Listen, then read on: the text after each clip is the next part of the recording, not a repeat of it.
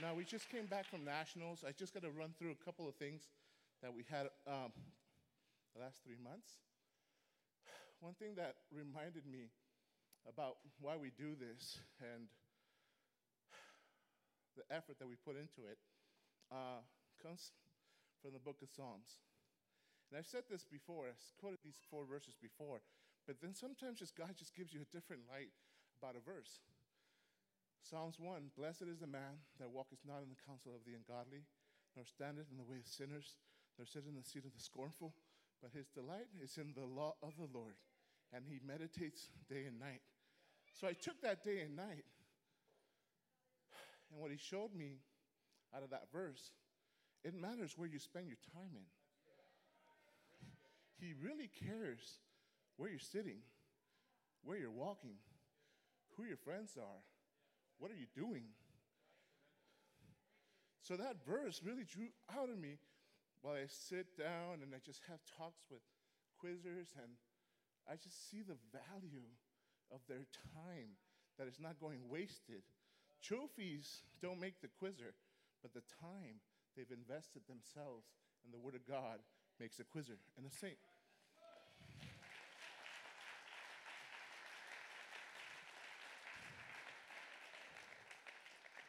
Now, today we'll present some good things. We're going to draw back because I said I was going to mention it.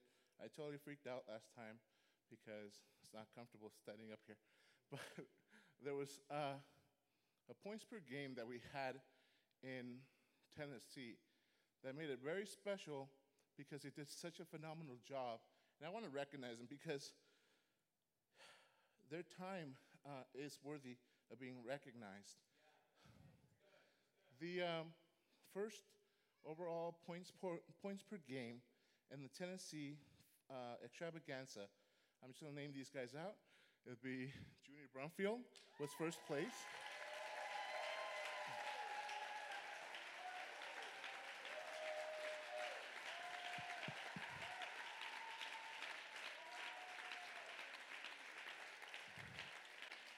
Second highest score was Nathaniel Sakpopo.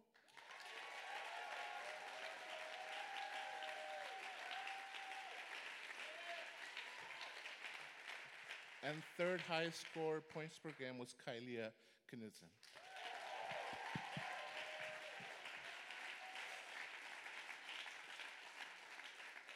Now, in regards to finals, we have a regional final, and again, seasons are hard. They take a toll. And I still want to recognize this young lady because she was still pushing forward all the way towards the end.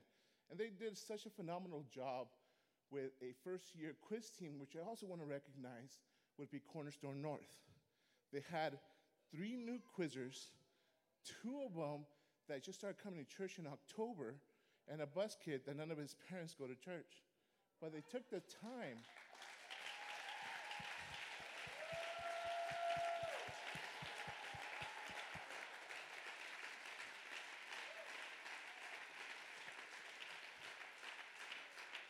It's a very special thing to just have people just get on board, go for it, and don't look back.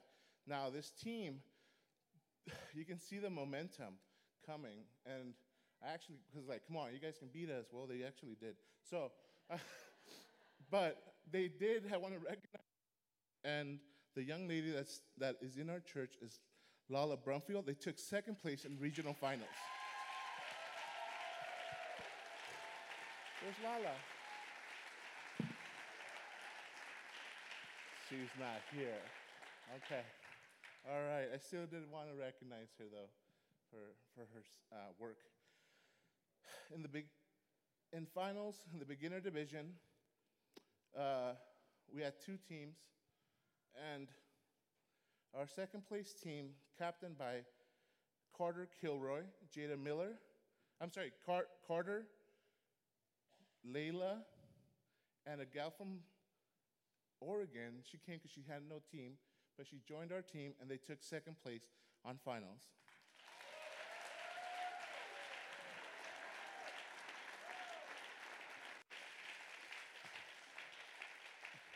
And the finals first place team was Cornerstone Liberty Lake with Carlitos, Maddie, and Jada Miller.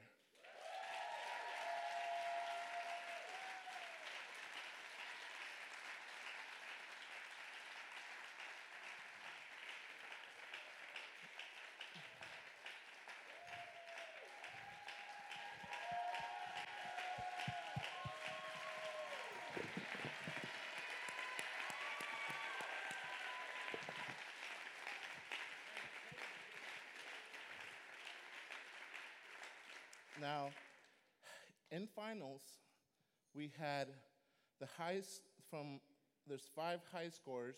I'll go through them. 5th place was Carter Kilroy.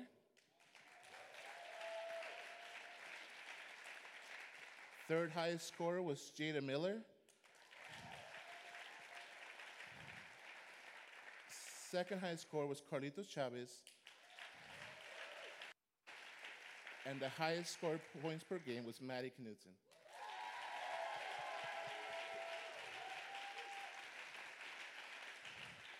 Now, for the Quizzers of the Year, there's 2 special kids that not just quizzed good, but they were consistent, they were good teammates, great competitors in their own might. For runner-up Quizzer of the Year, Maddie Knudsen.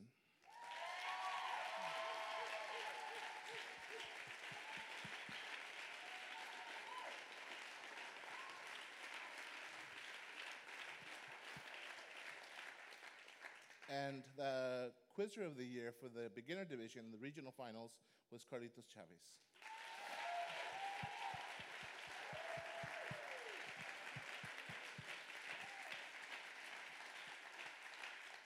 So I kind of been doing this for a little bit, and I saw the potential and how special these kids really are.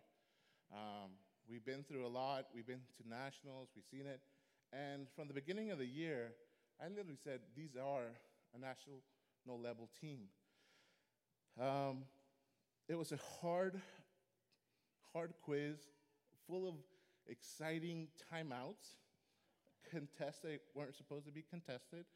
There was a lot of comebacks. There was a lot of excitement that you want to see. Well, you don't want to see, but we had to go through. But I want to present to you the national champions in the beginner division, Liberty Lake, Washington.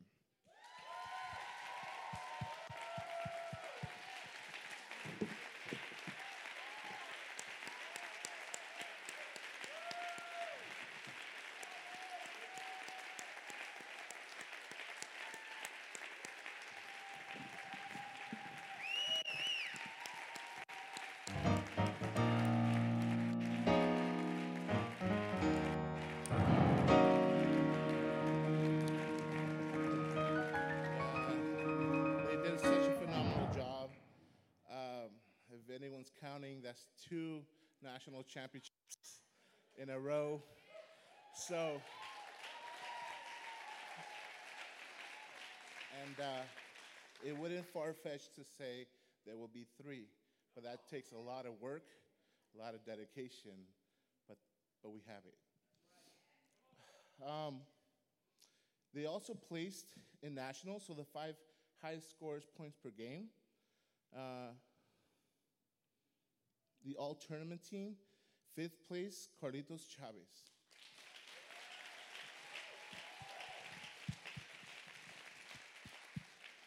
And 2nd highest scorer in nationals was Maddie Knudsen.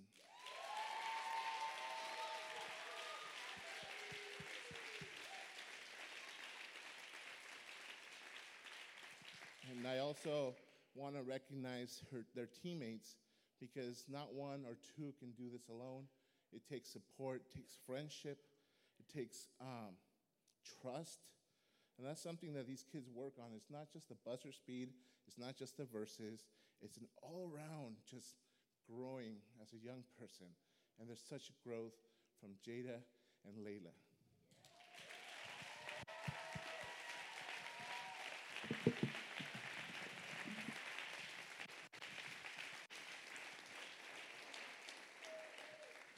All right. And then the next division up, I want to recognize the senior division for the last couple of quizzes. This is a very hard division to kind of be the top. Well, you guys can stand up here. Hey. Yep. Yeah, don't buzz in on rereads. That's it right there.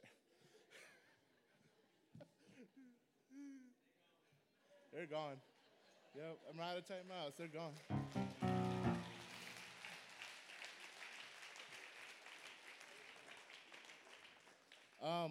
Again, this division is a very hard division. There's so many bright kids, and there's such a busy schedule for all of them.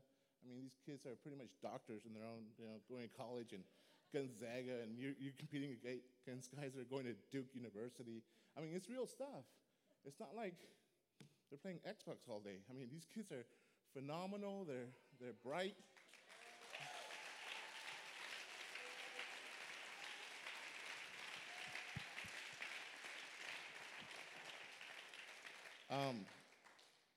And in regional finals, we brought 2 teams, and it's a good again hearty quiz, and we pressed our limits here, but we did a great job. They still did a phenomenal job.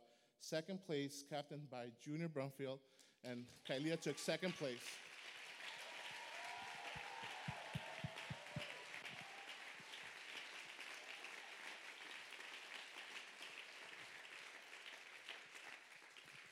And then first place with Nathaniel Sakpopo, Tikva Knudsen, and Andres Aguilera.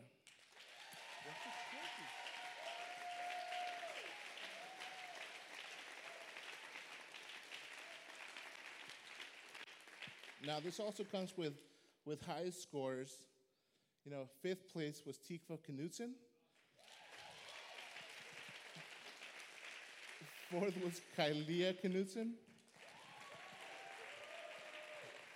Third was Andres Aguilera. Junior was second, Brumfield. And the highest points per game was Nathaniel Sakpopo.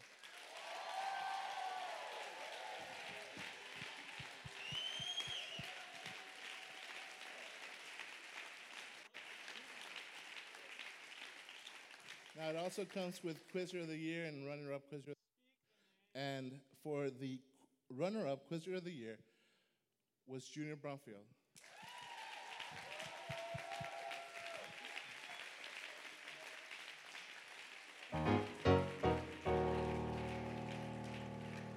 And for the Quizzer of the Year was Nathaniel Sakpopo.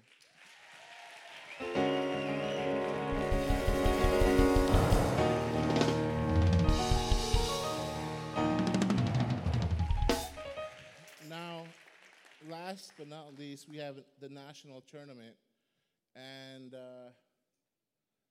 yeah, it was a great time. It was a phenomenal experience. It was a lot of late nights and a lot of good talks, and I really take that just more than the trophy is the quality time that you spend with these young people. But I will present the undefeated 2019 Senior Experience National Champions, Liberty Lake, Washington.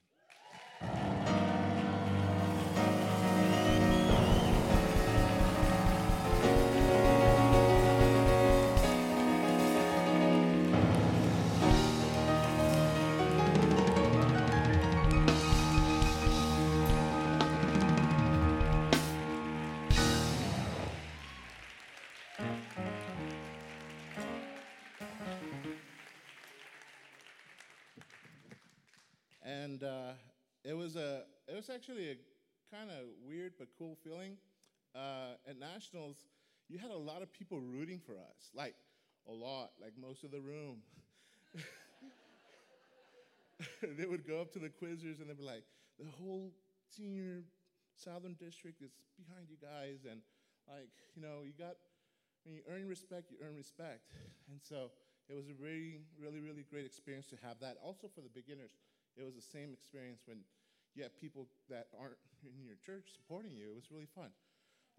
It felt really good to finally just come and represent what we truly are made of. And I want to recognize, let's see here. Okay, I want to present pretty much our last award, two last awards.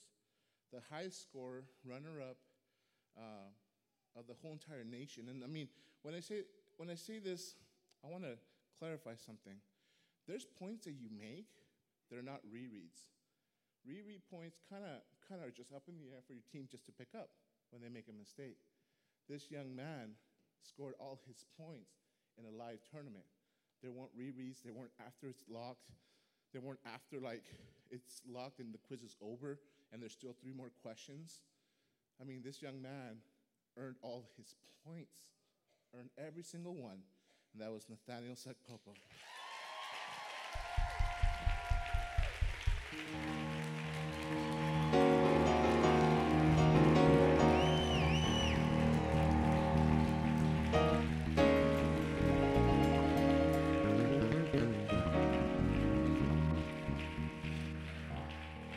And for this hard work, for his dedication, his effort, for all the time spent and his skill and his dedication to the Word of God, he won Quizzer of the Year.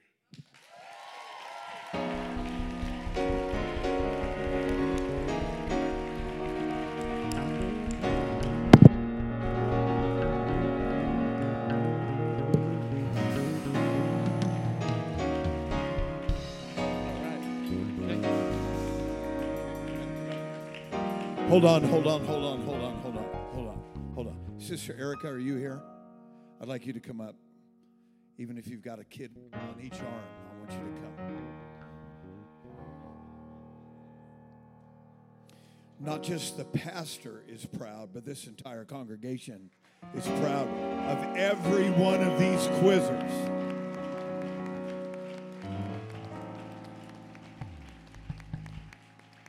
Come right over here. Right over here, right where you can stand right alongside Sister Erica. This is not a one-man effort. This entire family has poured their blood, sweat, and tears.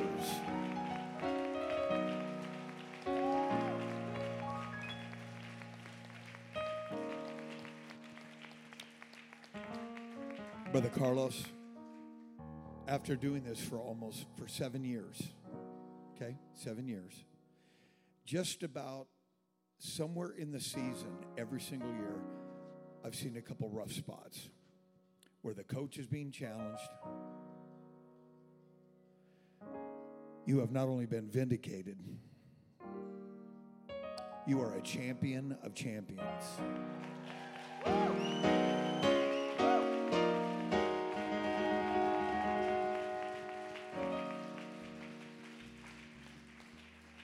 You kept to your high standards. You kept on doing what you knew was right. And because you guys have poured your blood, sweat, and tears, we are sending you guys to Hawaii next spring. All expenses paid. Woo, woo, woo, woo. Woo, woo. Woo.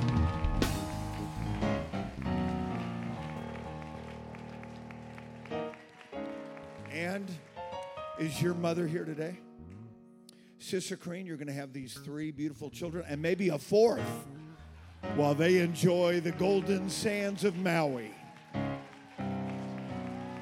Let's give it up one more time to this precious man and his family. Oh, somebody shout with the voice of triumph. Hallelujah. Hallelujah. Why don't we all lift up our hands? Let's welcome the presence of the Lord here today. Hallelujah. We're just getting started here at Cornerstone. Let's worship with the praise singers today.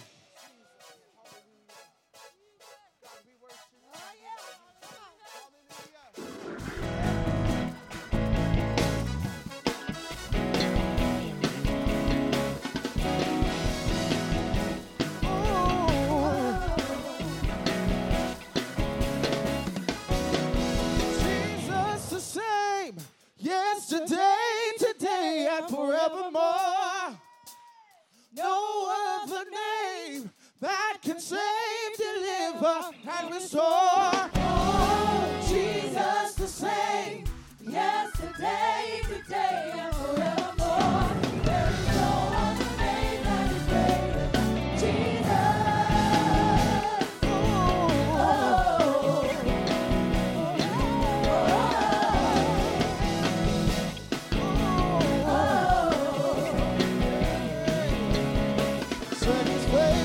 Faithful, powerful, wonderful.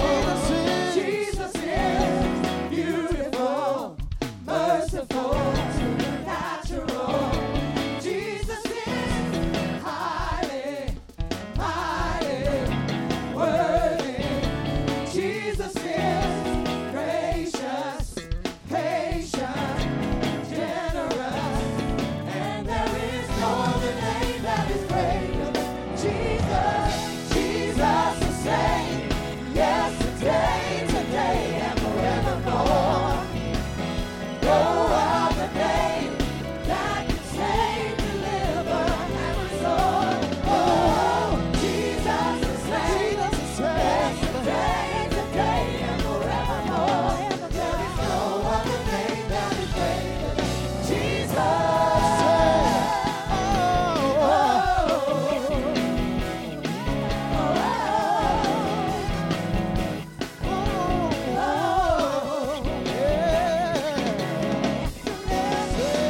Excellent, magnificent, omnipotent. Jesus is living, giving, loving, and there is no other name that is greater than no other name that is greater than Jesus. Jesus the same, yesterday, today, and forevermore. You never change, Lord. That can save, deliver, and restore. Oh, Jesus the same, yesterday, today, and forevermore. There is no other name that is greater than Jesus. Somebody lift up your worship. Somebody testify if he's been good. He's a never-changing God. Jesus, we worship you, yeah. Nothing can separate us. No weapon formed against us can stand up to the name of Jesus. No other name. Nothing can separate us. No weapons formed against us can stand up to the name of Jesus. Jesus, no other name. Nothing can separate us. No weapons formed against us can stand up to the name of Jesus. Jesus, no other name. Nothing can separate us. No weapons formed against us can stand up to the name of Jesus. Jesus, no other name. Nothing can separate us. No weapons formed against us can stand up to the name of Jesus. Jesus, no other name that is greater than Jesus. The same, yesterday, today, and forevermore. No other name that can save, deliver, and restore. Oh, Jesus the same, yesterday, today, and forevermore.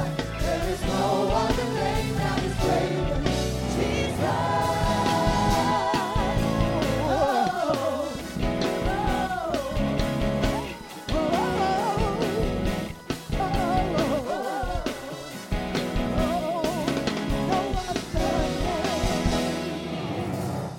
Hallelujah.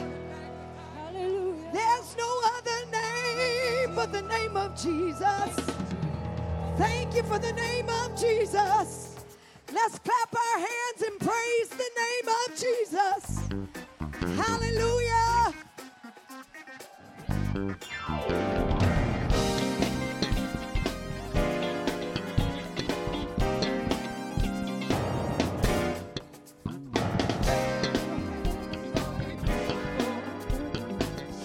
to God with the voice of praise. Clap your hands, all ye people. Shout to God with the voice of praise. Oh, Majesty, we worship thee, and we give your name the praise. Oh, great Jehovah, in you I trust, and we exalt your name. Sing, praise him, praise him. Oh, I praise him, praise him. Sing, praise him, praise him. Oh, praise him, praise him. We give you all the praise.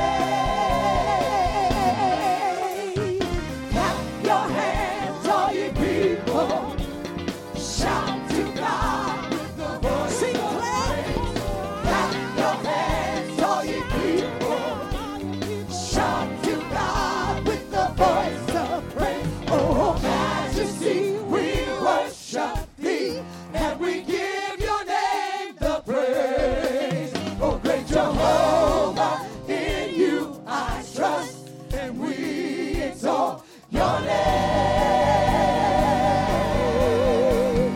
Praise him, oh, praise him, praise him. Lift your voice and praise him, praise him. Clap your hands and praise him, praise him. Say, we give you all the praise. We give you all the praise. Oh Lord, we praise, praise your holy name. Oh Lord, we praise your holy name. Oh Lord, we praise your holy name. Oh Lord, we praise your holy name. Oh, praise him, praise him. Oh, I'm gonna praise you, God. Praise him. Oh, praise him, praise him. Praise him, praise him. Say, we give you all. We give you all. We give you all. We give you all. We give you all the praise. Hallelujah. Yeah. We worship you, Lord. Praise him. Say praise him. Praise him. Somebody clap your hands. Praise him. Oh yeah. Praise him. Say, we give you all. We give you all. We give you all. We give you all. We give you all the praise.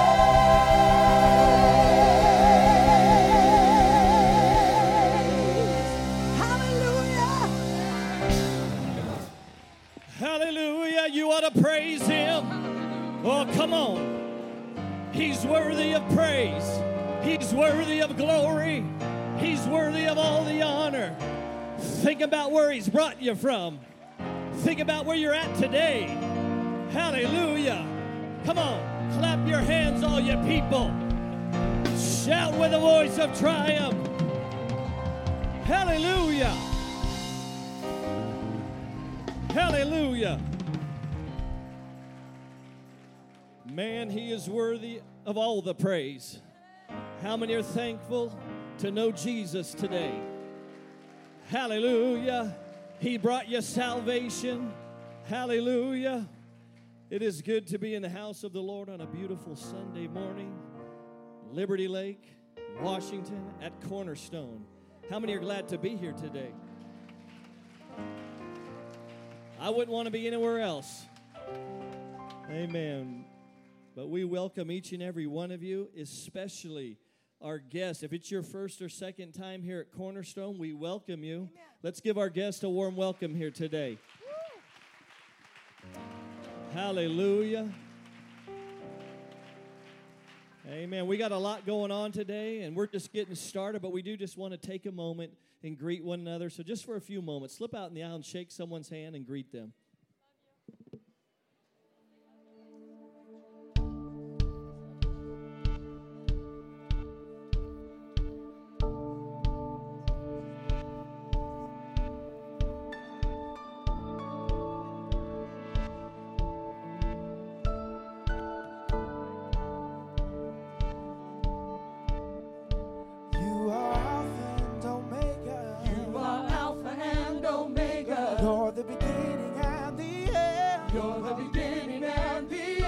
You're the same yesterday, today, and forever. You're the same yesterday, today, and forever. So I praise your name. Your name. I praise your name. Your name. You are Alpha and Omega. You are Alpha and Omega. You're the beginning and the end. You're the beginning and the end. You're the same today, and forever. You're the same yesterday, today, and forever. So I praise your name. Your name. I praise your name.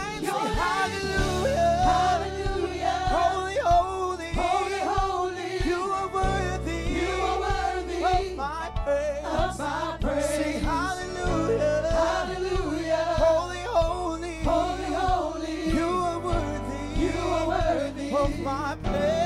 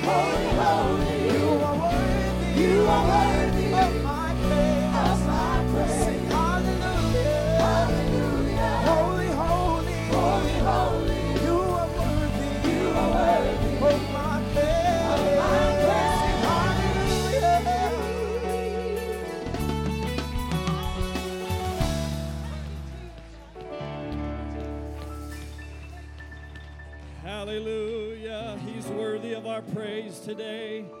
Glory to God. You may be seated just for a few moments. Once again, we're so glad to have each and every one of you today. And on behalf of our pastor and first lady, brother and sister Mayo, we welcome all you first-time guests. We are so glad. Give them a hand clap today. Amen.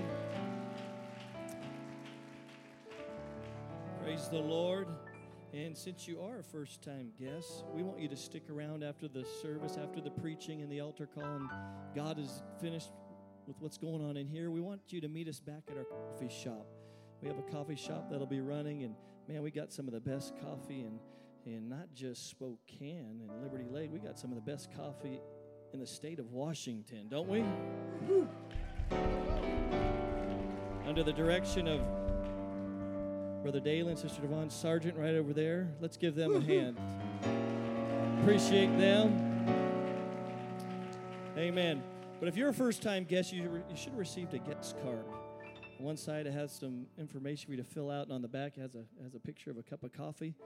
Fill that out after service. Meet us at the coffee shop. Turn it into the coffee shop, and they know what to do with it. They'll give you a free drink of your choice. If you don't like coffee, they'll give you tea, chai tea. If you want an Italian soda, we got it. So we'll make it happen. But meet us over there. We'd like to get to know you better and just have a good time of fellowship. Amen, Cornerstone? Amen. Amen. I'd like our ushers to come. And while they're coming, let's all stand. We're going to receive an offering here today. But just want to get out a few announcements. I want to remind you that the church is open Monday through Saturday from 5:30 to 9 o'clock for prayer. Also, Tuesday will be our service. Please come before service for 7 o'clock prayer and 7:30 for our midweek service. And also, we will be back here as a church family at 7 o'clock on Wednesday for a season of prayer. Amen. How many believe that prayer gets things done? Amen. God's people are a praying people. Amen. When the church ceases to pray, that is when God leaves the premises and nothing happens. But man, when the people of God pray, you can rest assured and trust in God that things are going to get done, miracles are going to happen, signs and wonders. All that happens with the praying people. So let's pray. Let's keep in a spirit of prayer, and let's take advantage of these times. Let's bow our heads as we receive this offering today. Lord Jesus, we thank you for your goodness and your mercy and your provision. We ask that you would have your way in the rest of the service. Lord, speak to us today, God, but also bless this offering as we worship you today, God. We thank you for your provision. The church say, amen. All right, let's worship the Lord and sing as we give.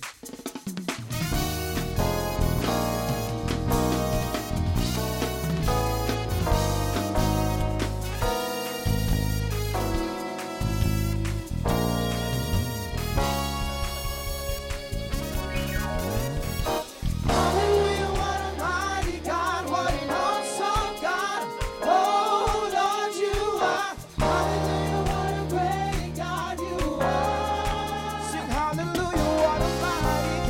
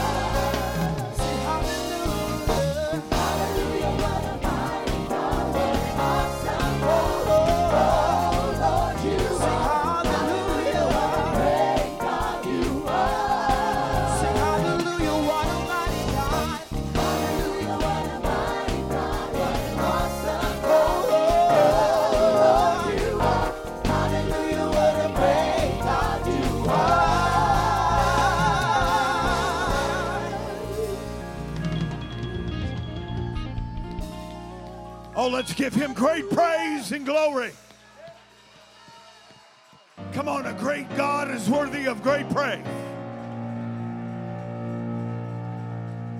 If God has just done a little bit for you, go ahead and give him a little bit of praise. But if God has been great, oh, magnify the Lord with me.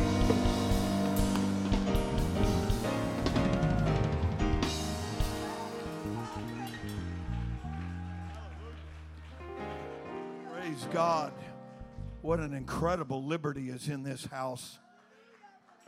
My.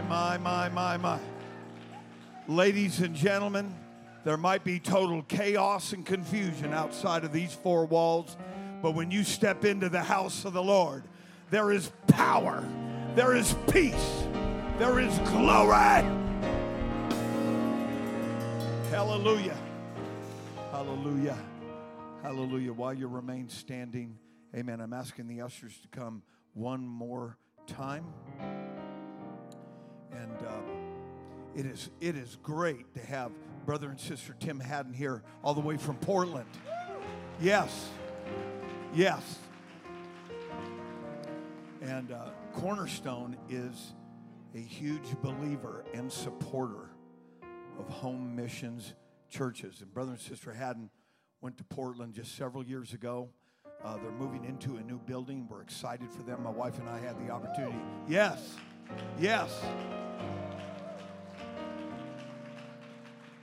My wife and I had the opportunity to be with them just a short while ago and see the building that they, at that time, they were attempting to get it. God has opened the door. They are going to be moving into that building, but we want to bless them above and beyond everything. We are a big believer in moving the kingdom of God in the Northwest. Devil, you might have had the Northwest, but it's over. Yeah. Let's pray. Father, by the authority of the name of Jesus, we pray that you'll bless the giver. Take this, multiply it, pour it into the intended need to thrust this gospel right into the face of Portland in Jesus' name. And everybody said amen. God bless you as you give.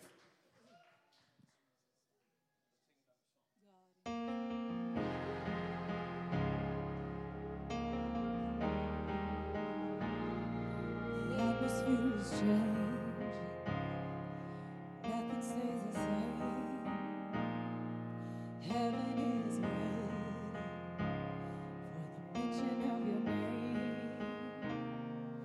Spirit is moving, burning like a flame, healing the broken by the one we proclaim.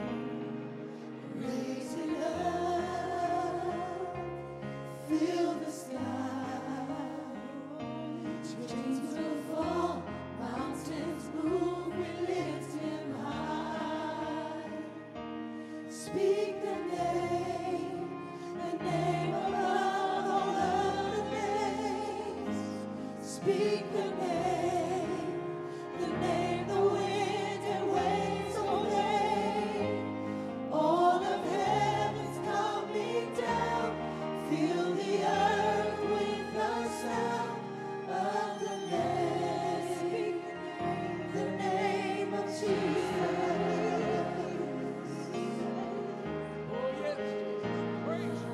Gather all who wander, hostages of shame, miracles unfolding at the mention of his name. Darkness is fleeing, mercy's raining down, healing waters flowing as our lips make the sound. Raise it up, fill the sky. Chains will fall, mountains move, we lift him high. Speak the name above all other names. Speak the name the wind and waves obey.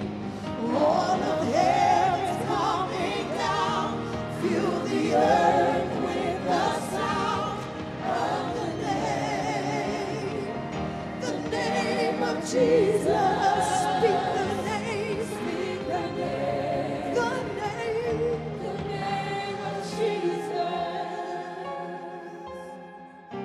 Oh, speak the name of Jesus.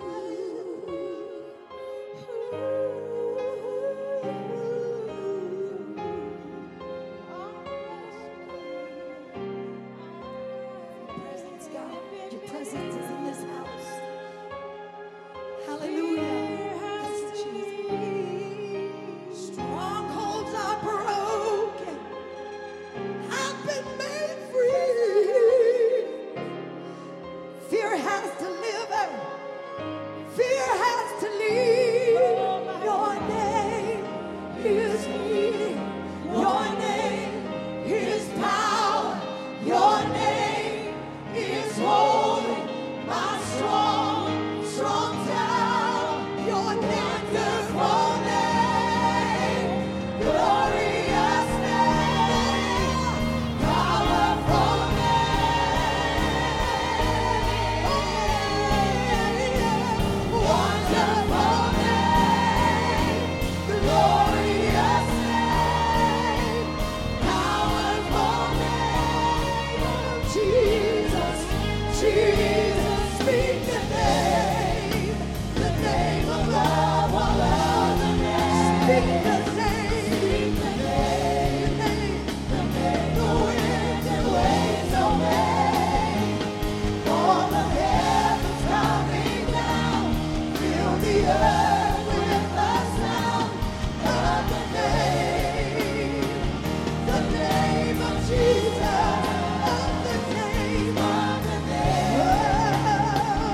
the name of Jesus. Say, speak the name,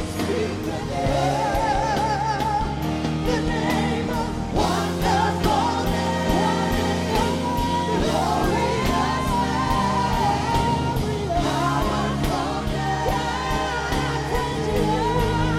Say, wonderful name, glorious name, powerful name. Call the name of Jesus.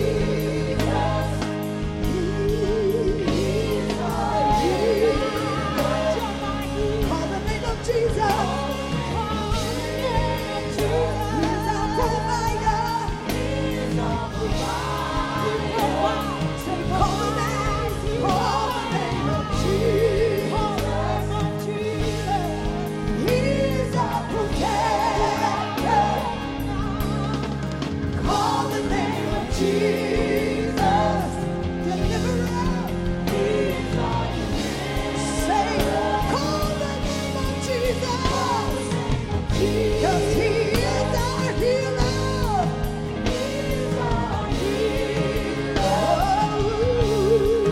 Call the name of Jesus.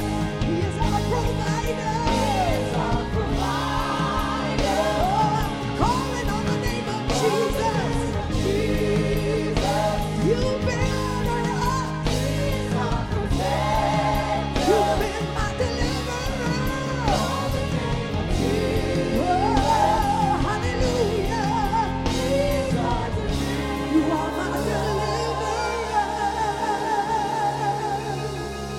Hallelujah. All over this house, let's lift our hands and let the healing virtue, Hallelujah. the balm of Gilead.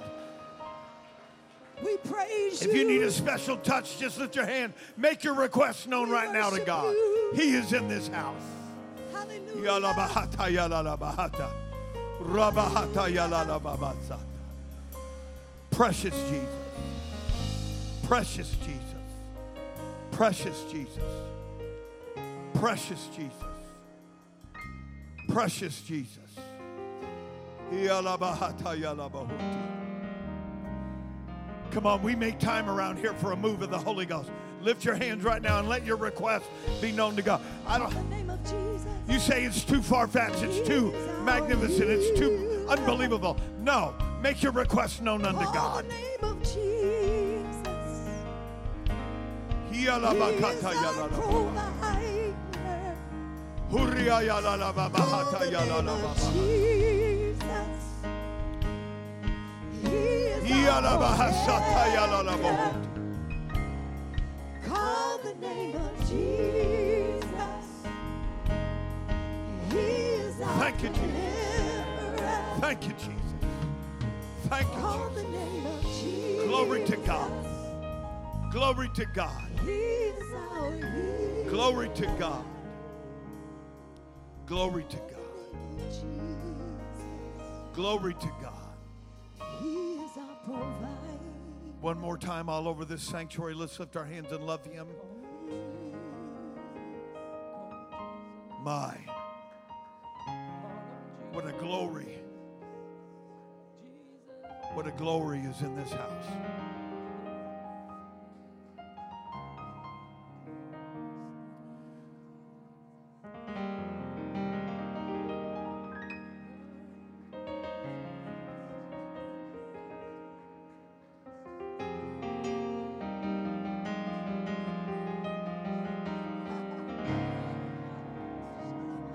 I'm going to tell you, your victory's here.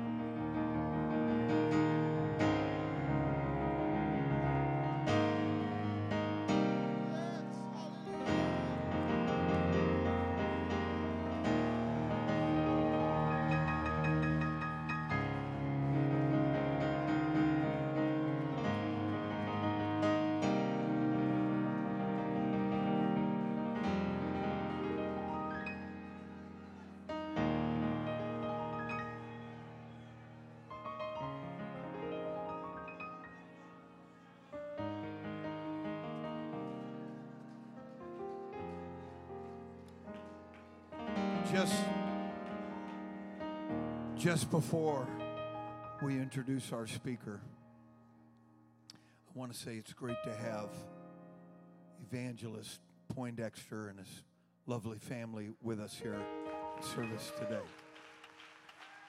Love this family very much. And I also want to say, I want to congratulate Brother Jesse Gamboa, the pastor of Cornerstone North, is celebrating his third anniversary.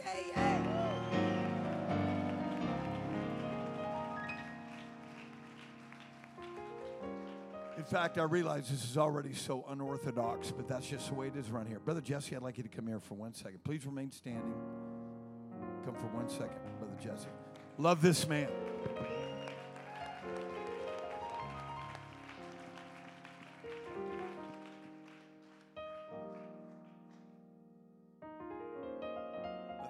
Jesse Gamboa, of course, everybody knows Brother Jesse and loves him.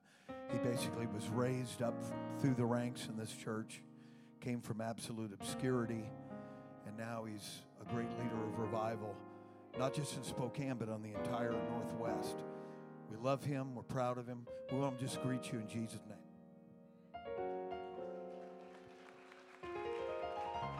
Well, I don't want to get in anybody's way, but somebody say, thank you, Jesus. As a church planner, I can just tell you this. When you're on the pew, which I was 10 years on the pew, just sitting there listening to pastor preach and teach and tell me what I ought to do, and I thought I knew better. Take this from personal experience.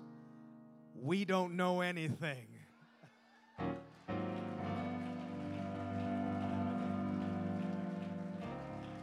I just had the privilege of having Pastor and Sister Mel preach for us, and we honored their 25th anniversary at our church.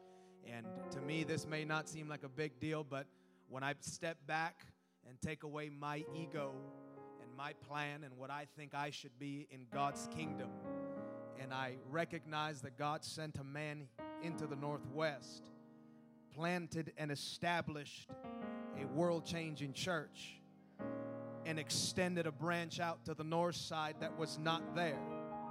And then today, for the first time, and I don't know when, there's two great speakers in Spokane going to preach to the masses. You're a part of something bigger. You're a part of something greater.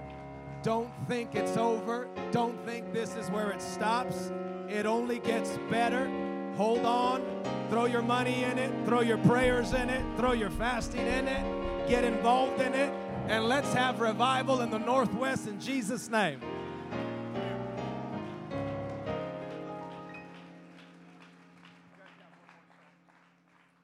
you guys have one more song? No? Can you sing the last one over? All right. Is there any more offering buckets back there? Okay, grab the offering buckets. We're going to take another offering. Third time's a charm. What's this was for, Pastor? This is for Cornerstone North. Yeah!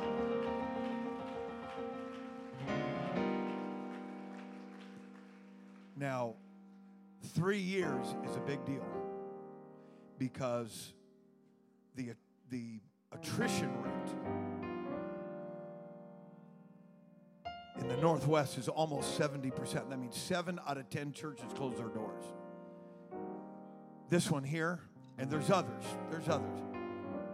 We ain't closing our doors.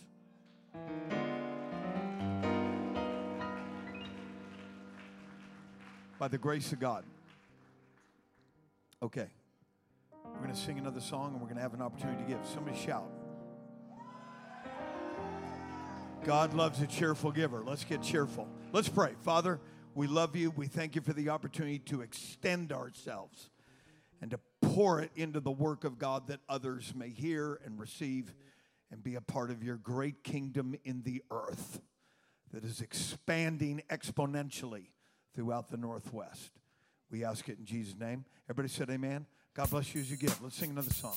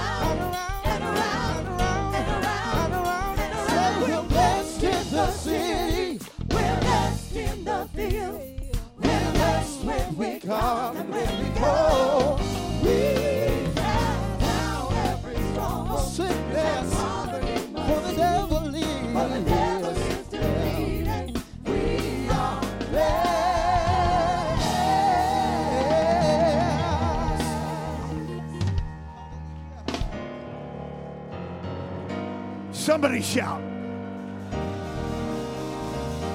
My Lord, there's so much Holy Ghost in this house. Cancer's going to be gone. Infirmity's got to be gone. Every lying devil's going to be put to flight. Woo! Hallelujah. Hallelujah. Hallelujah. As I've already mentioned, it is great to have Brother and Sister Haddon here. They're family, but more importantly, they are people of God. They're doing a great job in Portland, Oregon. Brother Tim Haddon has been a major contributor in our SOTAD project, and love and appreciate him so very much. You're in for a treat. One more time, put your hands together unto the Lord for the man of God. Come on, let's love him all over this place. Come on, lift up your hands and give him praise. Come on, just for a little bit longer today, let's honor him. Hallelujah, hallelujah. Amen. As you're turning to Genesis chapter number 1, let me say how good it is to be in Spokane. Every plane has to have a runway to land on. Planes are incredible things. They defy gravity. The Northwest has men that are defying the spirit of the Northwest.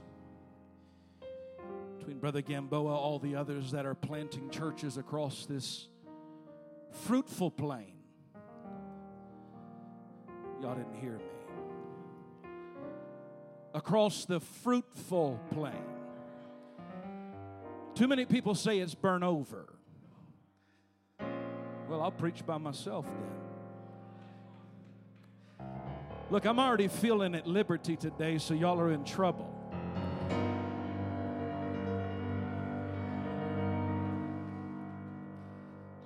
When you fly over long, desolate places, an airplane has to refuel. What I have always seen Spokane as being, Spokane has provided a runway for people that are willing to mount up, fly over desert places and go where nobody else has gone before. But at least there's a place to land. And they don't give you the watered down fuel.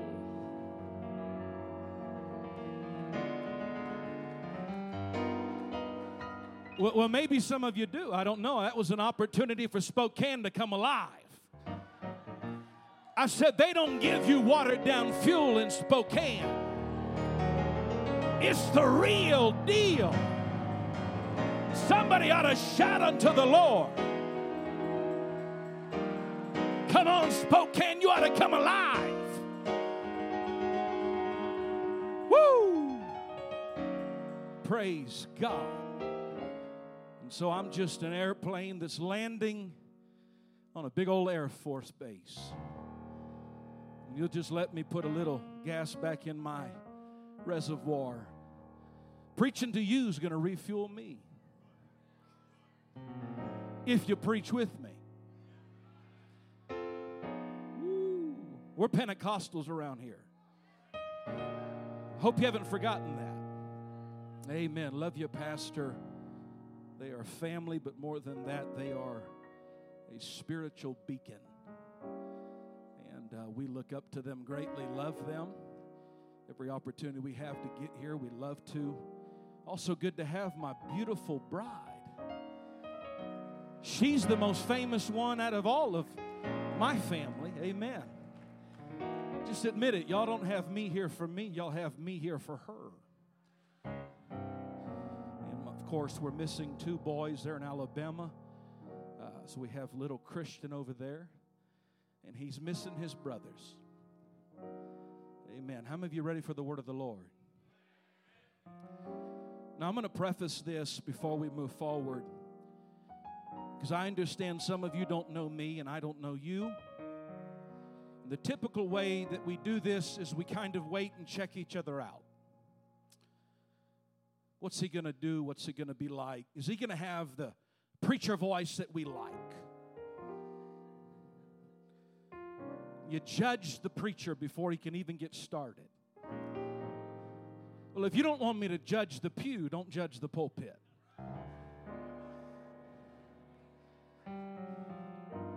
What we're going to do today doesn't come from me, it comes from this. Amen. Genesis chapter number 1, verse number 1.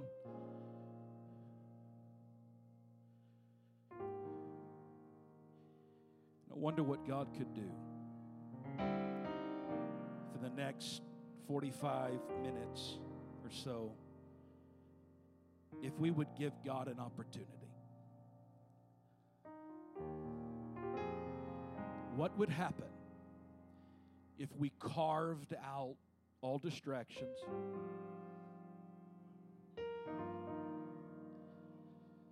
I was almost tempted everywhere I go now. Will you please turn your phones off? Well, we're not tethered to all the problems. God,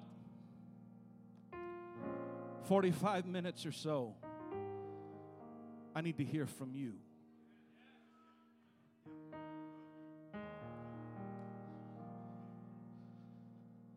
Genesis chapter 1, verse number 1. In the beginning, God created the heavens and the earth. The earth was without form and void, and darkness was upon the face of the deep. The Spirit of God moved from the face of the waters, and God said, "Let there be light," and there was light. And all of this brings us through the process of function occurring. Everything God designs has an intended purpose. So if you're living and breathing, there's no coincidence, there's no accident. You've got a purpose. And He moves through the function. Genesis 2, verse number 5. All of the function, all of creation has to have a person. And every plant of the field before it was in the earth, and every herb of the field before it grew. For the Lord God had not caused it to rain upon the earth. And there was not a man to till the ground. For just a little bit, I'm going to do what I like to do best. I'm going to take a journey through the Word of the Lord, and I'm going to let the Word of God talk to us. So I want to talk to you for the sake of a title on perspectives of dominion. Perspectives. What does the Bible have to say about dominion? One more time, let's lift our hands. Come on, I feel the Holy Ghost. Come on. Why don't somebody wrap your Bible into a little hug and just say, "God, talk to me through the Word today." Come on, just for a moment, I feel the move of the Holy Ghost. He wants to set the stage.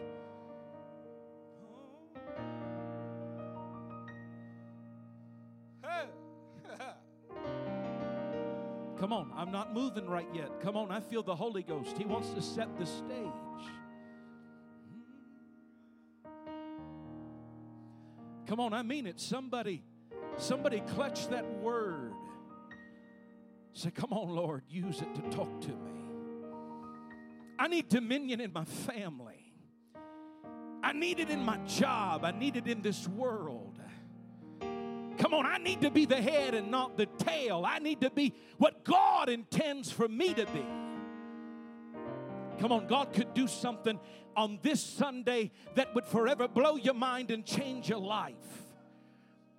Come on, but is there a hunger enough that'll say, "God, talk to me for just a little bit"? Praise God. Amen. You may be seated. I love to teach Bible studies.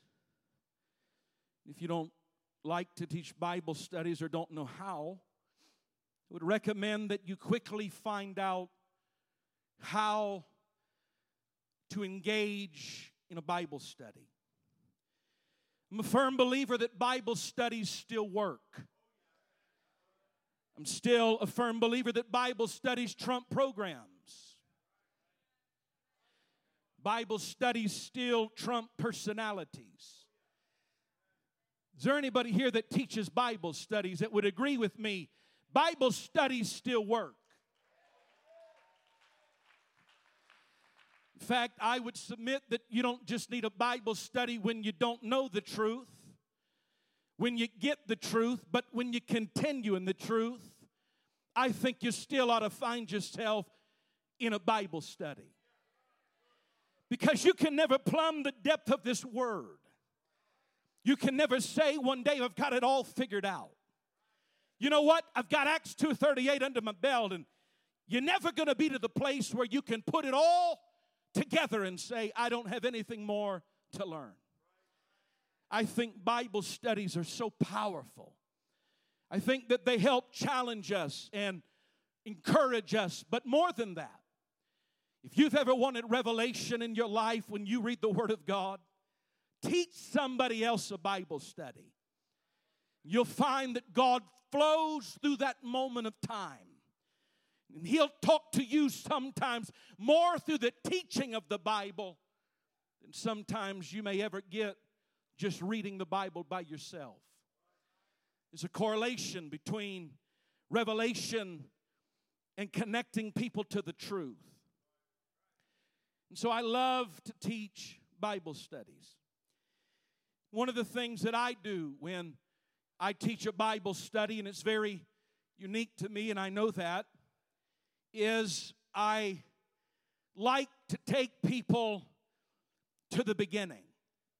I'm really big on plumbing the depths of people's lives. I feel sometimes that we run the risk of making people know less than they actually do. And I think that a good appreciation of people would help us to understand that people are really smarter than they appear sometimes. And so one of the things that I do when I start a Bible study is I will sit across the table from the person that I'm teaching. And I'm a storyteller. I love to tell stories. I love words. And I will tell them today, we are about to embark on the greatest journey you've ever taken. We're going to climb in a boat together.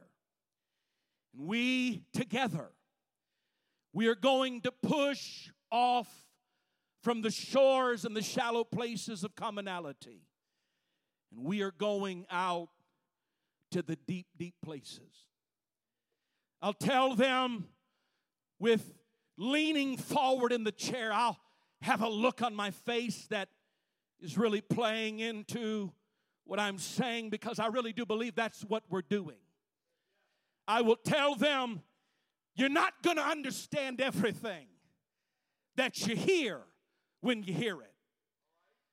And what I like to do is I don't fish with bait, because I don't need bait, because the truth speaks for itself. I don't need a clever man from the 3rd century to prop up a bunch of quotations to prove to you how I feel or what I believe or what I do. I've got a Bible, and that's good enough for me.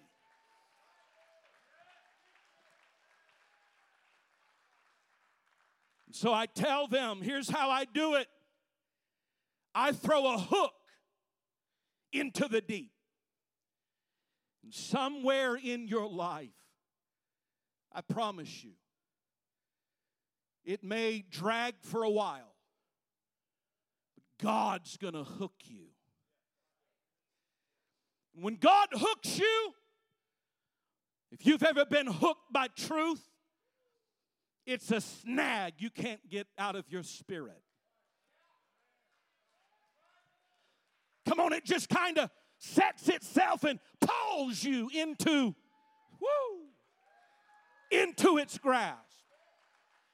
Maybe the problem with some of us long-term apostolics is we ain't been hooked for a long time. I tell you, every time we hear the word of God, there ought to be a hook that drags the depth of your life, and somewhere along the way, it grabs you, pulls you out of your chair. Says, I can't sit on truth.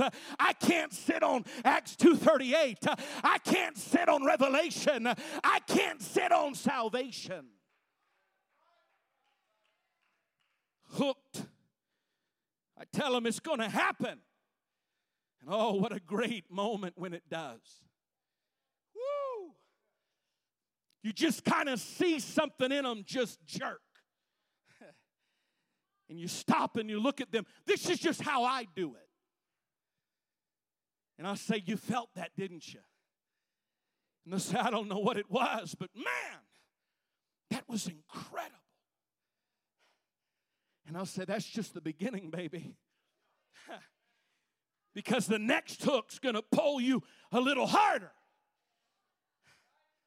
You see, sometimes you just got to trawl the deep of people's lives and get past the surface level and stop thinking because they don't look like they're interested that they're not really interested.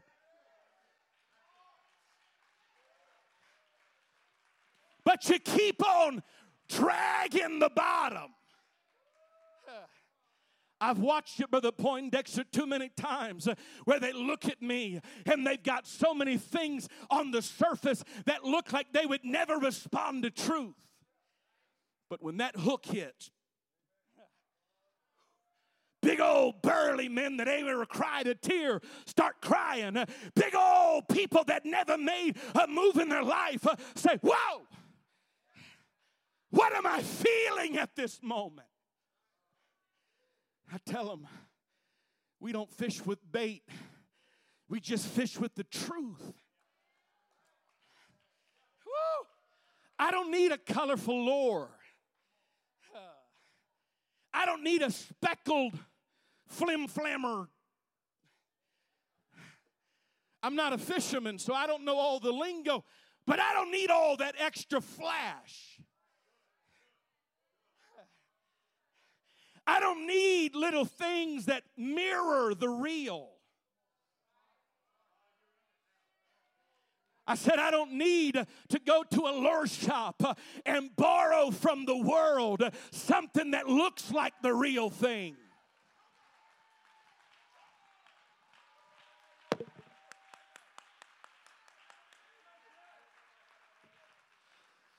I'm really upset and disturbed by how many people feel like they got to forsake this stuff to be a little more appealing.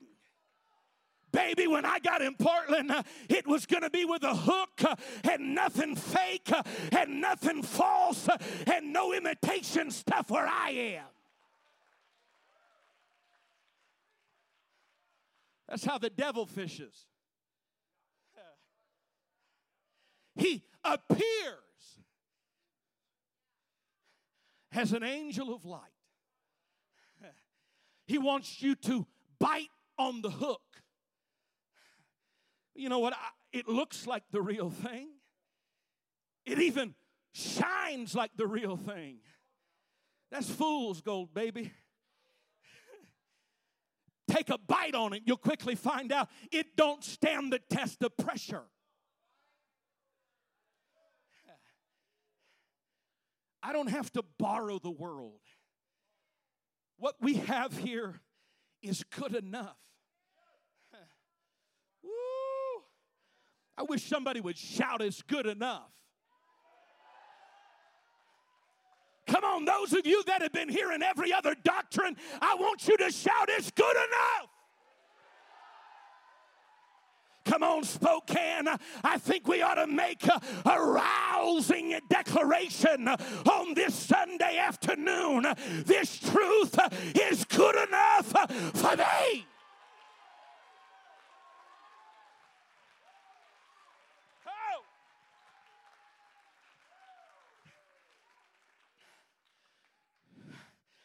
Oh. See, I'm preaching to apostolics. And I'm real comfortable, so I hope this don't get long. I've been waiting to preach long for a long time. My wife knows I'm not kidding, folks. You better worship. Only two things will make a preacher not preach long. And I won't tell you what they are.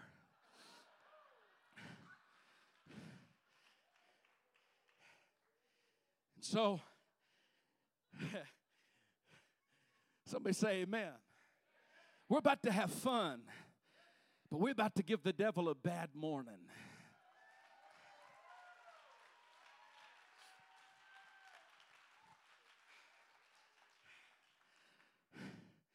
And so I tell them, I could take you a lot of places in the Word of God, but why don't we start in the beginning?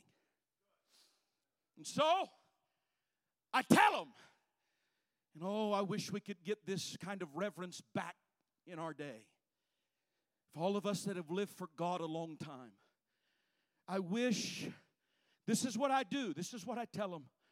I put my Bible on that table in front of them, and I put my hand on it and I say, are you ready? And I stare at them. Awkward maybe. But I say, are you ready? They say, I'm ready. I say, what we're about to do is unlike anything else this world's ever known. I'm not opening up Shakespeare. I'm not opening up Louis L'Amour. Sorry, folks. I'm not opening up C.S. Lewis, and I'm not opening up some theologian's skewed slants of this Bible. I say what we're about to do is we're about to break the silence.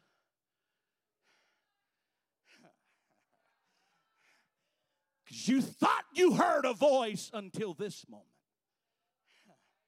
You thought you knew what truth was until now. Folks, I'm telling you, this book means the world to me. If you've never fallen asleep in a little recliner with it clutched to your chest,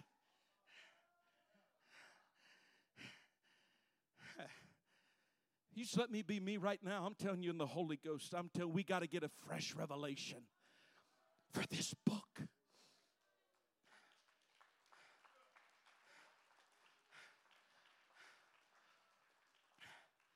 If you never just sat there and read its words, and out of nowhere, tears just start flowing out of your face. And oh, this thing right here is incredible. I didn't ask you to amen me. I said this book.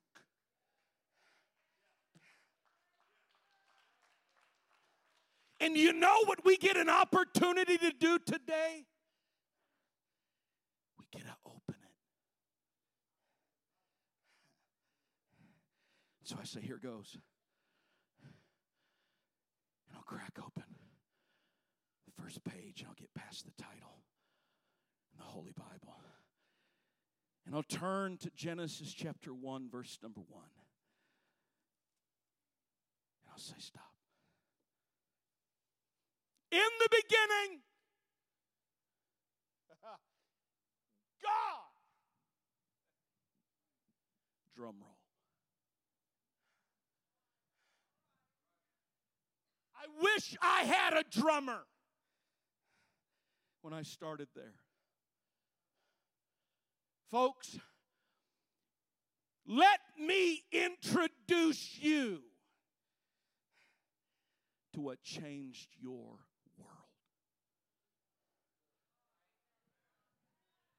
Does he no longer send shivers up your body? Does he no longer put goosebumps on your goosebumps? Does he not ever make you feel like falling to your knees any longer?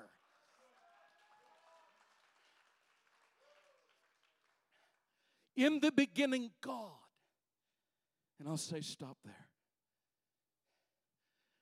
You're about to learn about the greatest thing that's ever existed. I know we're in Portland. I know we're in the Northwest. But God, I know your marriage is falling apart. I know that addiction is overwhelming you. I know that sickness and perversion is trying to ruin your life. But God,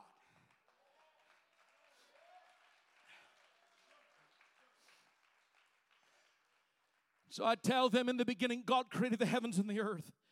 And I tell them, I'm sure glad that my Bible doesn't start with verse number 2. And the earth was without form and void, and darkness was upon the face of the deep. I'm glad that before I ever faced the deep, before I ever faced the empty, before I ever faced the void, before I ever faced the problem, in the beginning, God.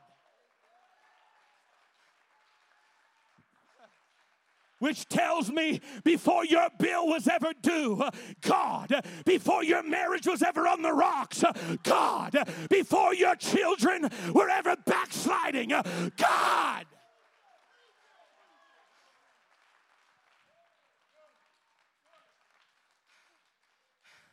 I don't care what it is. I don't have the emptiness and the void. I'm introduced to Him, and because of Him, I can just fly through the nothing. I can fly through the problem. I can fly through the challenge.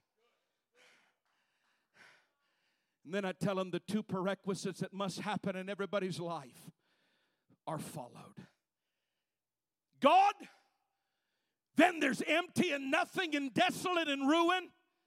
But 2 things happen. The Spirit of God moved.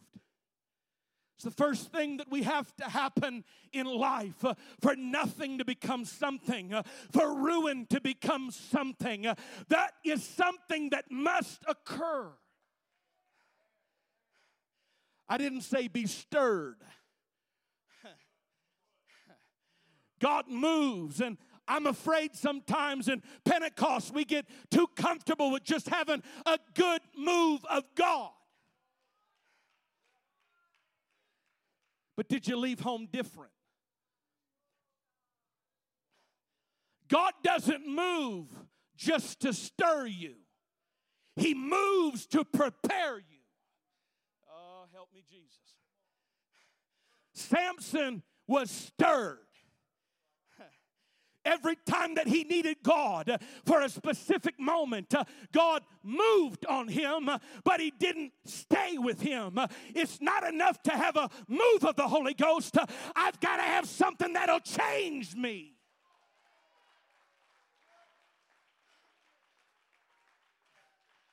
Which is why the second prerequisite that must happen for change to occur is you got to have a move of God, and you got to have the Word of God. The Spirit moved, Brother Poindexter, and God said. You see, a lot of us pray ourselves to the point of comfort again. We come to church and we have a good move of the Holy Ghost to where we feel normal again. You want to know sometimes the most devastating thing about an altar is we can pray off what God's trying to do. Let me try this another way. We can be moved by the Spirit of God into an altar, and we don't do nothing but get there until we cry. And when we emotionally feel the tears and the emotions move, we don't go to the point God intended for us to go. Which is why people that wrestle with sexual addictions can come pray off their conviction because they felt good. But you're meant to lock down in an altar until change breaks through in your life.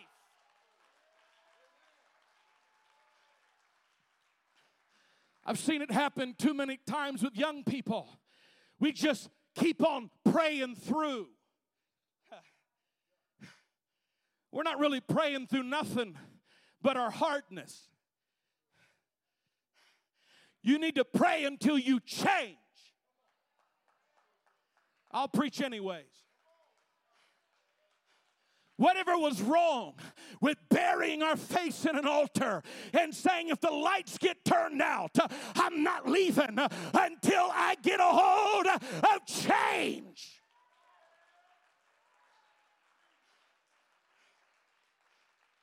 Come on, I used to do it when I was younger. We always went and prayed through. But Monday we were exactly what we were before we prayed through. Because we get confused sometime with thinking that just because we felt Him, we got delivered from what our problem was. So I want to challenge somebody. In your prayer closet, don't just pray until you talk in tongues and weep and cry.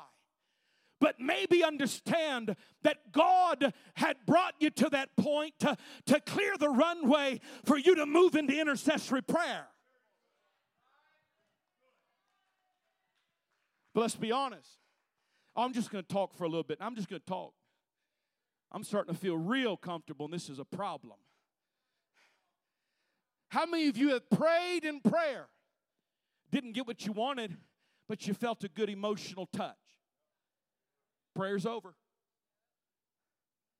Thank you, Jesus. Got what I came for. And you walked out after only 20 minutes because you pray to feel, not pray to change.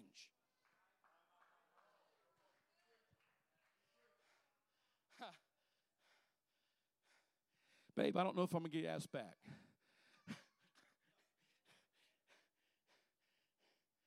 What if God was merely prepping you? Because now you're in the Spirit. Look, I'm trying to teach this to brand new babies that are coming out of Portland. They pray within the allotted prayer minutes. And they get a good emotional charge. And every now and then I feel that, and I'm going to tell you, you got to learn how to feel that gravity where God starts pulling you. You might have wept and cried and have no more strength left in your body, but maybe God was just getting you spiritual. And then you roll up your sleeves and say, prayer is about to begin.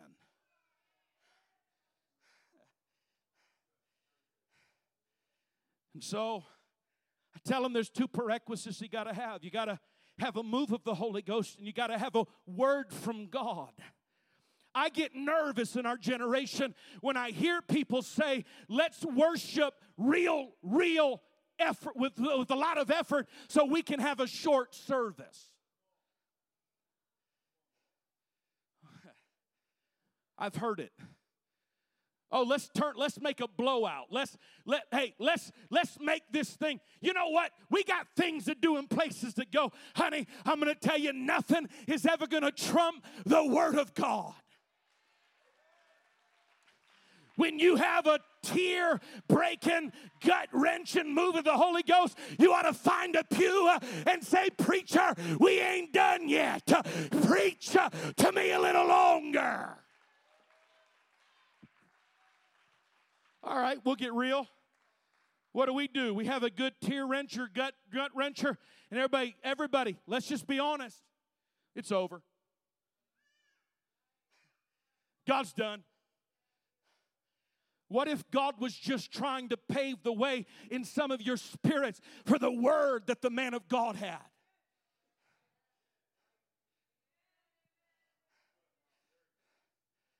And so God begins to unravel this incredible divine narrative. Firmament, day, night, land, waters.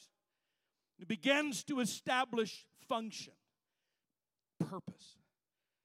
And about this time, I tell everybody that I teach, pay attention. Because God's intended design for your life is for purpose. There's a plan. And if you're not fulfilling purpose, you're not really existing. And so I bring them through the functionality of the Word of God. God is laying things down. And I'm not going to belabor that. But as I continue to navigate through this, I want to make it clear to each and every one of them that in the first chapter of Genesis, God's name is used exactly 35 times. And in each case, it's attached or the subject of a verb. 35 times. Why is this important? Because Genesis 1 is our introduction to our God. And 35 times he is attached to a verb. God is moving. He is saying. He is making. He is creating. He is doing. He is building. He is planting. Why? Because God wants to give us a revelation of His fundamental nature, and that is our God is always active. He doesn't stop. He doesn't go on vacation. He doesn't slow down. But when you are coming to the end of your road, He is still working. God is always working. And I tell them that better kind of stir your spirit, because there's going to be times where it doesn't seem like God is anywhere to be found. Can I help somebody new in this journey? Some of the hardest walks you'll ever make is in that first formative few years. But go read Genesis 1. When you crack it open, you let the devil know he's working. That's why God's got such a problem with laziness. Go read Proverbs. Read about the sluggard. Read about those that are late to roll out of their bed. Sorry, I'm messing with some of you. God can't stand lazy people because it goes against the fundamental quality of what He intended us to reflect. It ain't the will of God to be 40 years old and live in your mama's basement and play video games the rest of your life. There's no dominion in Fortnite. There's no dominion in running up a bill on Clash of Clans addiction, and everybody says, I can't afford my car note, but you're playing around all the time. No, you want to make God glad. I tell every drug addict that I counsel, the best thing you could do is get 2 jobs, commit to the house of God, commit to every prayer to where you've got no time left to rub together.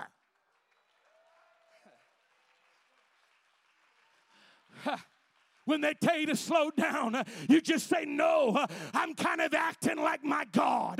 I'm just going to keep on acting. I'm going to stay busy. I'm going to keep on working. Come on, if you've got addictions in your life, can I tell you the best remedy for them outside of a prayer meeting? Stay busy. Sorry, I'll go preach to the peripheral right now. You got addictions going on. You've got too much time is what you've got. Pastor, I don't know what to do. I'm overwhelmed. I'm addicted. I'm struggling. How about you just get all that extra time you've got for temptation to work? Bible says don't give a space, an opportunity to the devil. In other words, let me put it this way. Fill your day with hard work, lots of prayer, submission to the man in the house of God, and that temptation doesn't have a ground to grow in.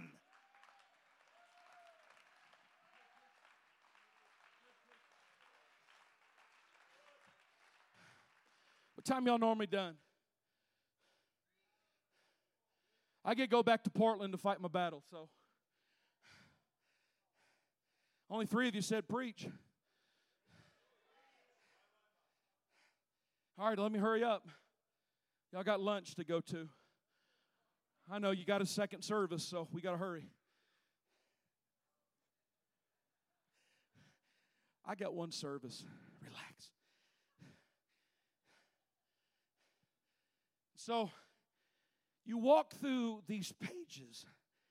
God is active. He's vocal. Now, God ain't so vocal that you're the only one He talks to 24 hours a day. Oh, I wish I could help somebody. I've got folks I'm working with that every 2 seconds, God is giving them a brand new word.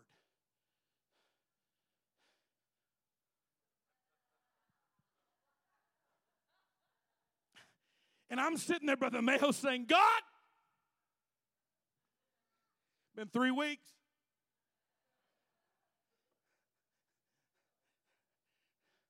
Maybe they're getting so much word because they're not doing enough reading. Because guess what? God gave us a whole lot of things He's already talked about.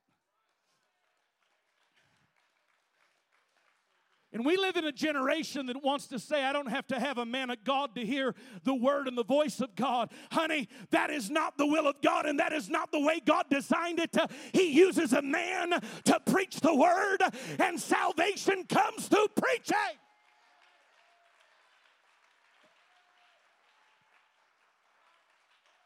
We're just talking this morning about perspectives in Genesis. See, I learned something a long time ago. I've learned not to preach outside of my giftings. Got me in a lot of trouble. So he's moving through this. Think about the voice of God. What do you think it sounded like? The vacuum of space, where sound doesn't even exist. And yet God broods over the earth, preparing. What did that first auditory boom sound like? Light!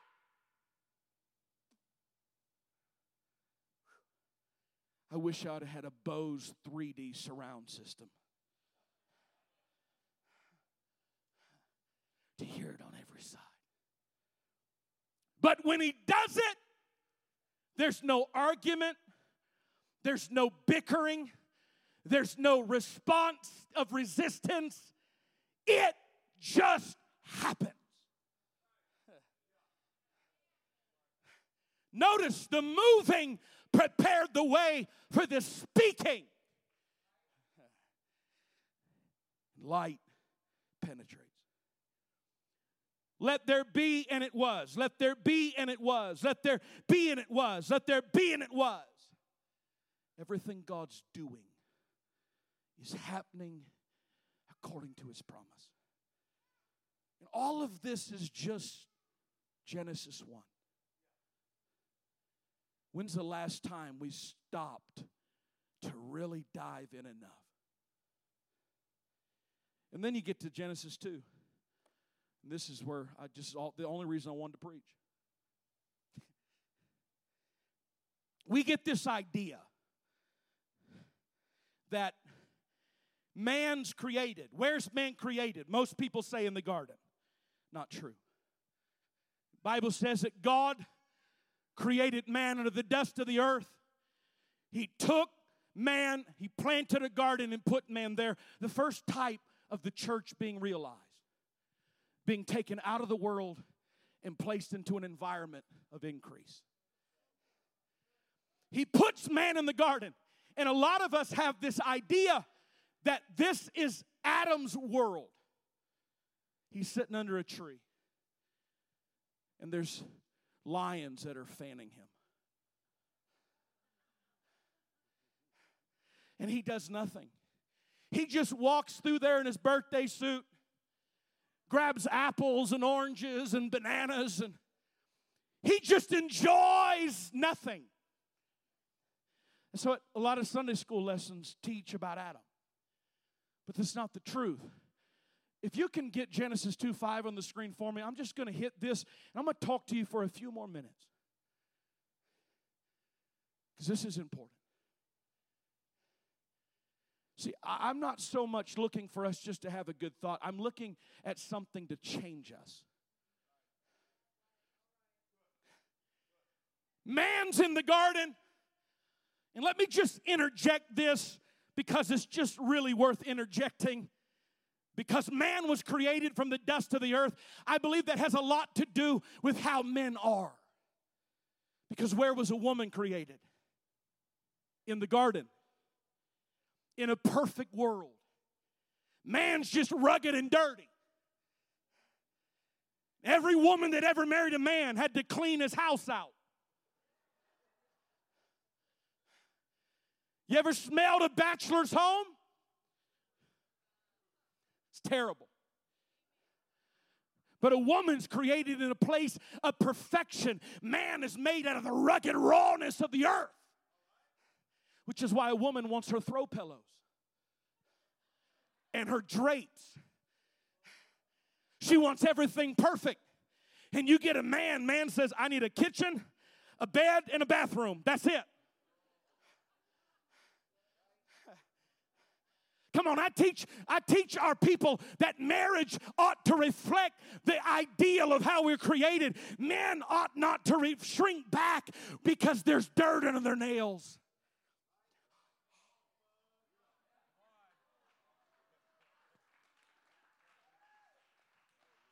Come on, women are the one that are supposed to look at their nails and want them to look nice and pretty. But the first time I worked on a car with my dad, I kept him dirty for a week.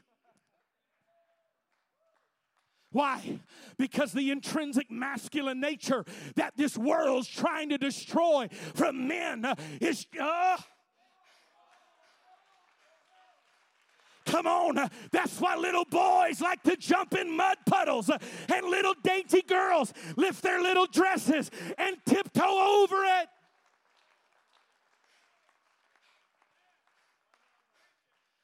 That's free. But stop arguing against your wife about the throw pillows. Just throw them. That's what they're called. That's what they're used for. Because you can't sleep with them, you can't sit on them. I'm going to put a basketball hoop in my house. Just throw pillows through it. But that's how she was designed. She wants order. She wants perfection. That's why the bride of Christ is meant to reflect the purity and the order and the structure of that feminine.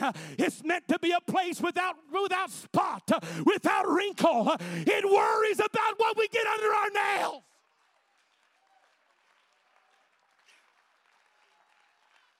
The church is not an erudite crude, dig your hands in the dirt.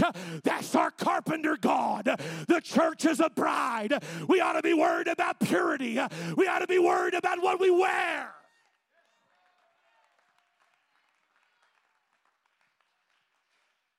Yeah, take it a step further. Every man, you hear me, your wife's going to have arsenal against you the rest of your life. Bible says we were made. Yatsar. Potter. Men were squeezed. We were shoved into force. Then it says he made woman, Banah, which means he built her. She was finely crafted. Women, don't get mad at your husbands. We're just dirt.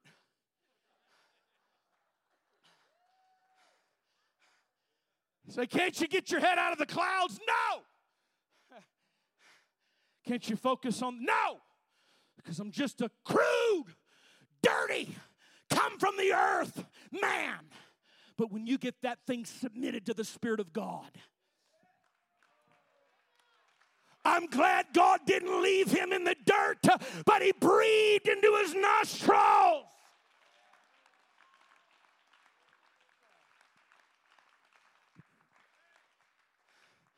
Let me hurry. It's almost 1. What time's that place close? Am I helping anybody?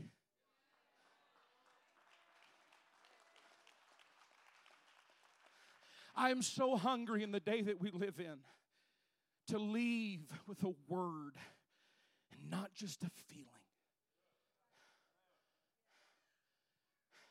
I want to hang my spirit on something.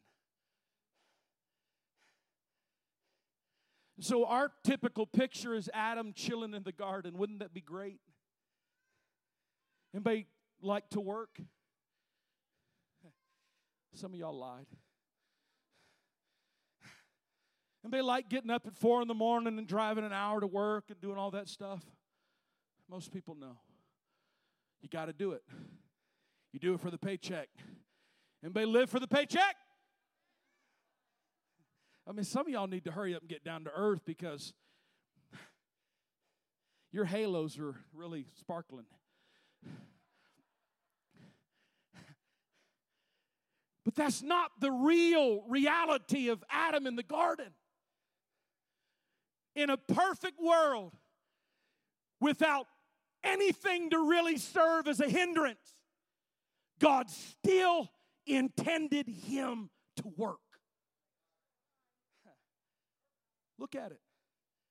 If every plant of the field before it was in the earth and every herb of the field before it grew, for the Lord God had not caused it to rain upon the earth, and there was not a man to till the ground. In a perfect world, in a perfect place, in a perfect environment, God still intended to have a cooperation with man. We're going to do this together. You see, the garden's a place to maintain. The only requirement he was given in the garden was to dress it and to keep it, which means I want you to guard it and maintain it. And I'm afraid that if we're not careful in the culture of the church today, we can get locked into the paradigm of keeping and maintaining. But God intends for us to extend the borders of the garden. It's in God's purpose. I'll take care of the increase in the garden. I'll let the trees grow. Just keep things out of it. Just keep maintaining it. But hey, Adam, I got to get you out of the garden. It says right there. There was not a man to till the ground. He didn't have to till the garden because the garden's a place where God operates and God meets. And God envisions tremendous increase and blessing. But God looked at his man and he said, my vision for this world is that you are given dominion. And you take dominion and you bring it to the field that's outside of the garden. And you start working and start bringing the increase out of the ground. I'm getting closer to being done than you think. I just don't know who's thinking. You look at this. Tell me one time he ever left the garden.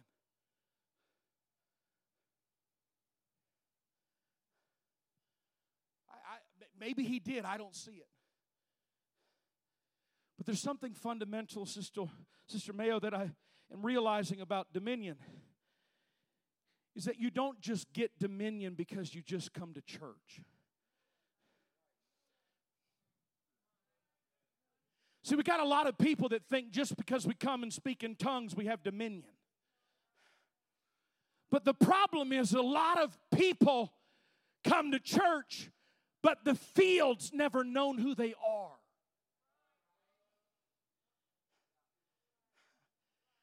Would anybody like to remind me who's out in the field? A serpent. And if God's intention, Brother Sergeant, was for man to till the ground, That tells me something about God's cooperation.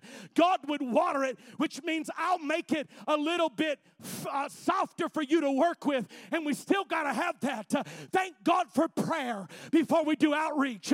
You know what that really is doing? We're just asking the rains to go on ahead of us and make the ground a little bit softer. But Adam, show me one time he leaves. I don't see it.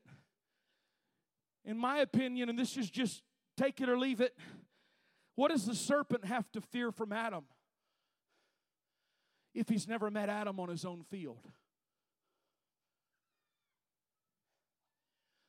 What's the serpent got to fear about slipping into their world if Adam hasn't established, I conquer yours? See, we want dominion, we want authority, we want all those things that are apostolic, and we wonder why our homes sometimes spin out of control. Maybe it's because the enemy doesn't yet know who we really are.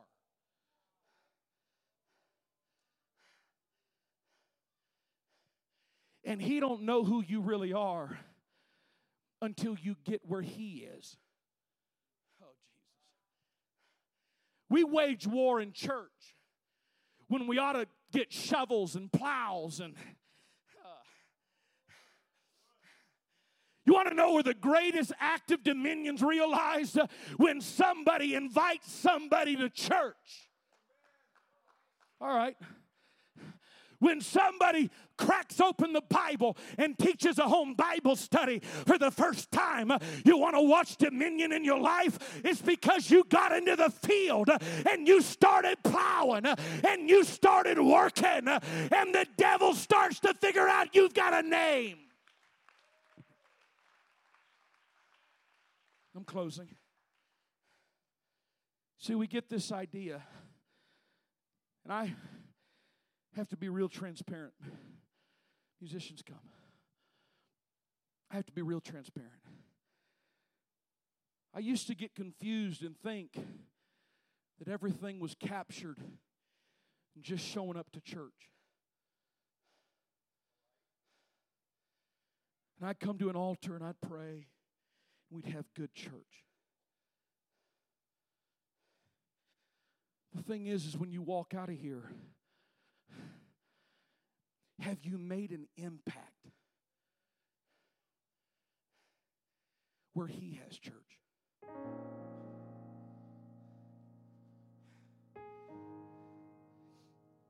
See, dominion's something that the charismatic world and the church culture is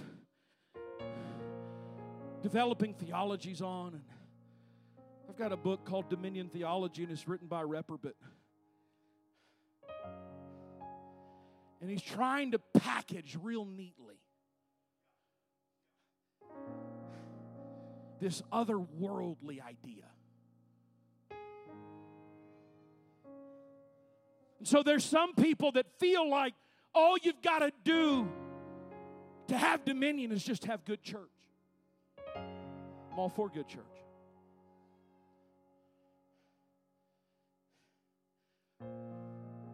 But I'm going to tell you the most impacting thing to me as a young backslidden boy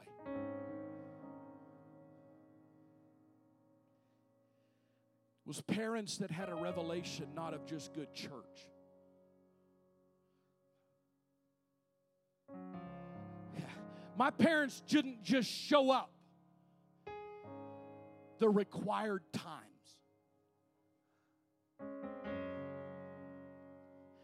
Can I tell you what had the greatest impact on me? I was a bouncer at a club. There was a girl there named Lori who was a tiger trainer for a magic show.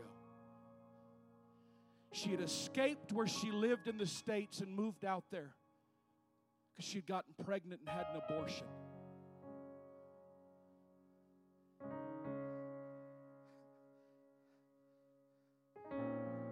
Here I am, I'm clubbing it up. And I'd see her every day. I didn't know all that stuff. But I watched as my parents got out in the field.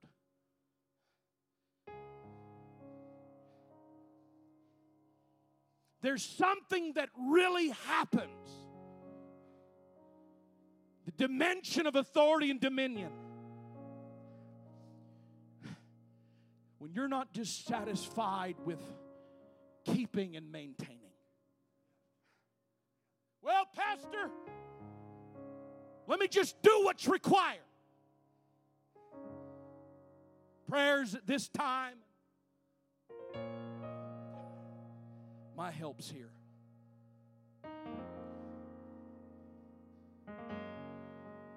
But I watched as every week, here I am, I'm a backslider. I'm shooting up, I'm smoking dope, I'm snorting. And there's a lonely, broken girl. And my parents started teaching me something about the field when I wasn't even living for God. There's no feeling like coming home with your hands caked with dirt.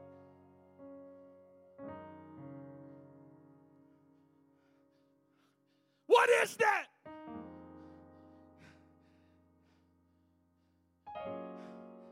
That was a drug addict's life. Man, it gets under your nails and it sometimes makes you develop calluses. You shake the hands of farmers. It's like a gnarled, strong. God spoke to me in prayer one day and said, the hands of my people are too soft.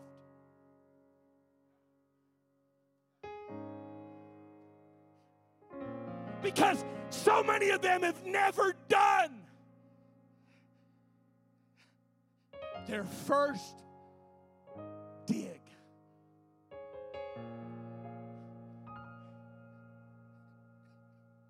I knew 5 days ago what I was going to preach. And some of you are going through cycle after cycle, trying to find victory. The best thing that could ever happen in your life is to stop living fat and fed.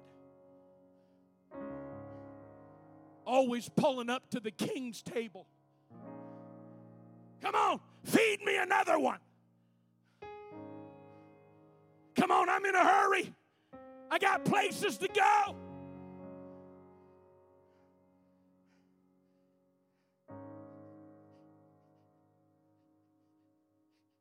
Every backslider I get to pray with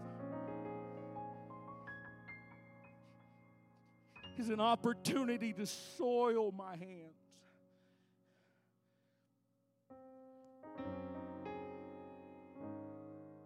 Oh, okay, Bishop.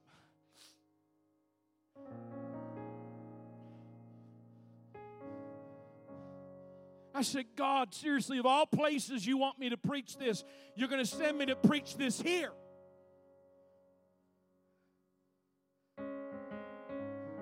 See, I learned this about evangelizing, though a lot of times the churches that are blowing and going, too many people enter cruise control.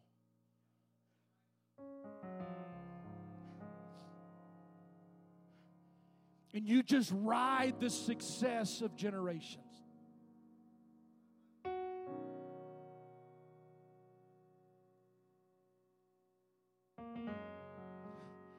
Adam, maybe that devil would have thought twice about coming after your wife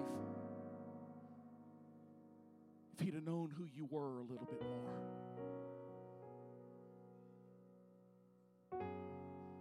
Husbands, you really think that praying just here is going to teach him who you are? Daddies, do you really think that 30 minutes a week at church is going to put a fear in your serpent?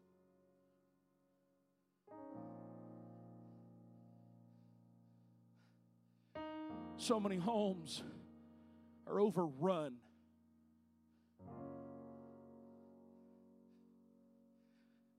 And they're not dirty with the work at the field. They're just dirty with whatever everybody else is trying to clean off those they get out of the field. That's the tragedy of people that live truth that want to put dust in their homes. It's really what a carnal home is, just a dusty home. Sure, you might have couches in place and not things on the floor, but it's still dusty.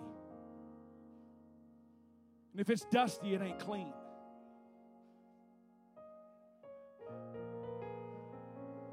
So, here goes.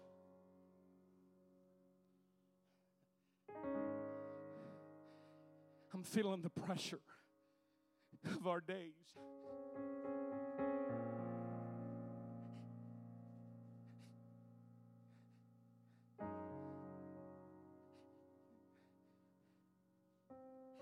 I'm feeling the pressure of Portland.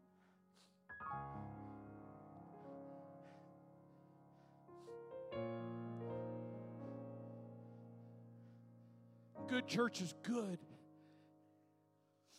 But my God, when's the last time you sat underneath the sink of God's Word and tried to scrub off your hard work and your hands that were dipping into the ground? I have prayer meetings that are literally just to pray my spirit back into peace. Because I sat across from somebody facing gender issues, severe perversion in their lives. And I've reached across the table as they wept, and I pulled them close to me and said, God can restore dysfunction. I've shielded my wife. I know what it is to get home and have to go take a spiritual shower.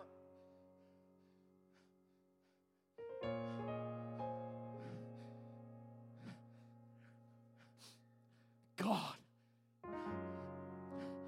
what I've been feeling sitting across that table is just filthiness. But He loves the filthy.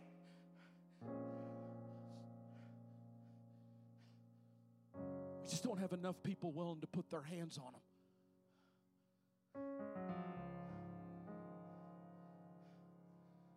So I could go through here today and ask by a show of hands, and I don't think I will, but I could. If you taught a Bible study in the last 4 months,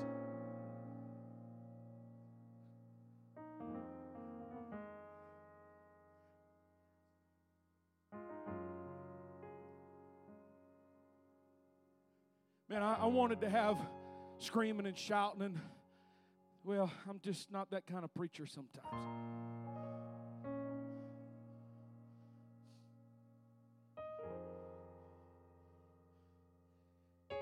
The greatest honor I have in life is to come back from a long, hard day's work in the field.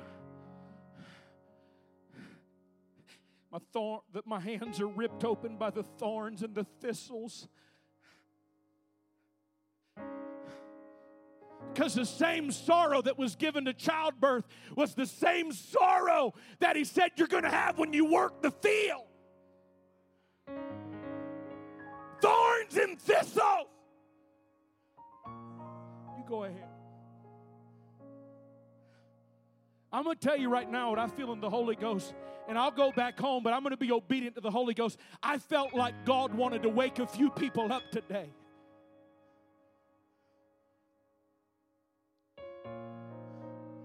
Folks, Spokane, churches like mine depend on what goes on here.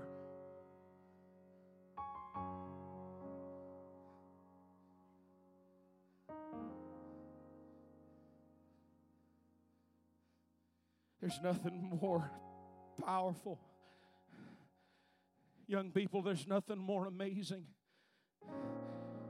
coming through a long, hard school week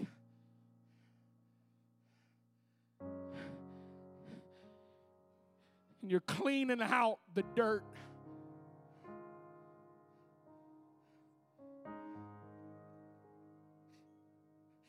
And you're dragging friends that you just decided, I don't care what they think about me.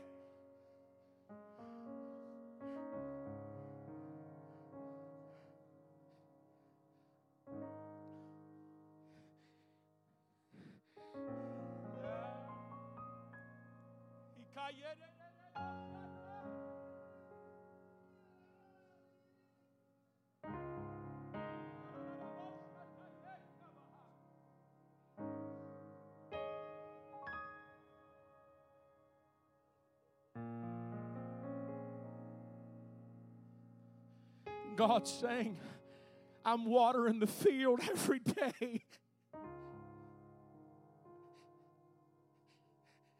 I sometimes want to pull my hair out. Why did God send me to Portland? I've got 2 kids with hearing loss. It's hard. Somebody else could have had a lot less roadblocks than us. I'm being real. We have sat on the floor in our bedroom sometimes and just wept. Because the pressure.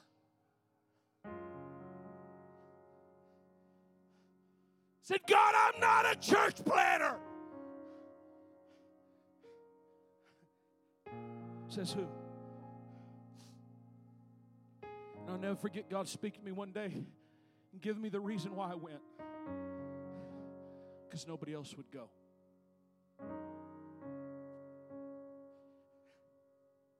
I'd be happy to be God's 10th choice.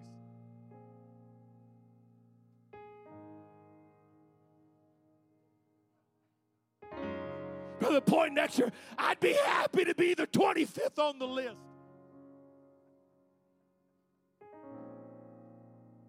And I don't know how many men he tried to get to go before me.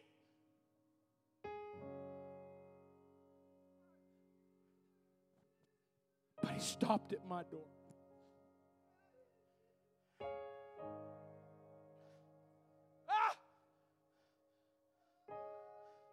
Come on, I feel right now, my God, I feel like there's a spirit plowing.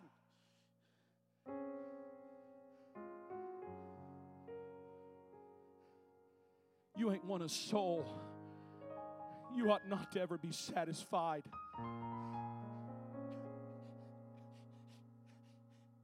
If you've never won a soul, how dare you be comfortable?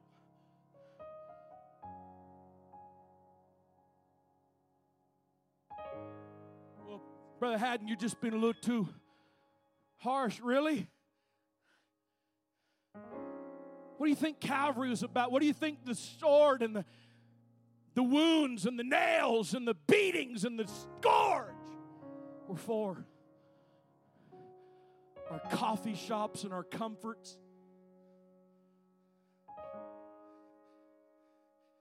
He just knew that we needed help with the shovel. What do you think Pentecost was all about, folks? Thank God we get the Holy Ghost speaking with other tongues, but He gives it to you for a witness and for power.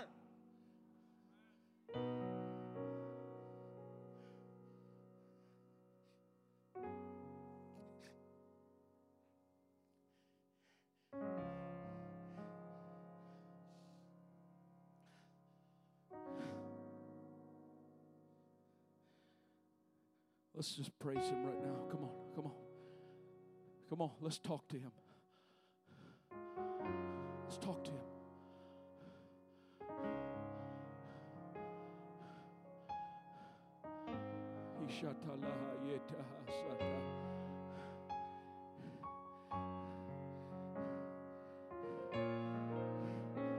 If you ain't won a soul, you ain't taught a Bible study,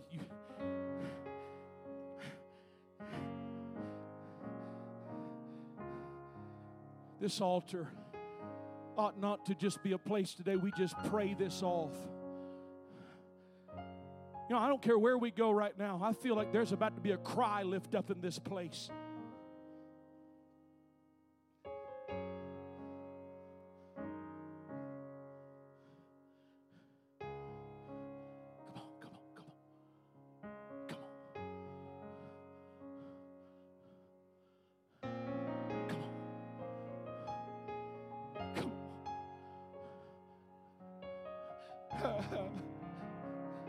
I said, young people, go ahead. I love good church, but I love a soul winner.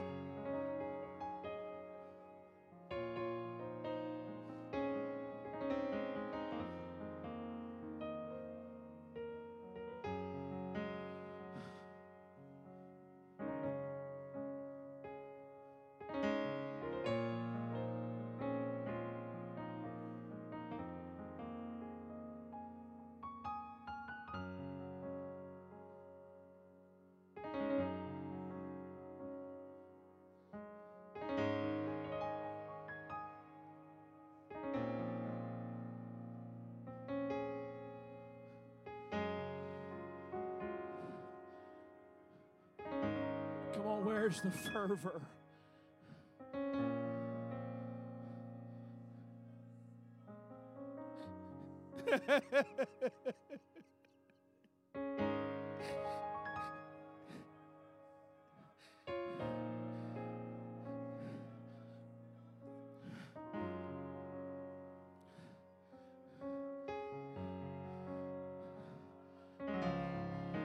Come on, I want to get dirt in my hands.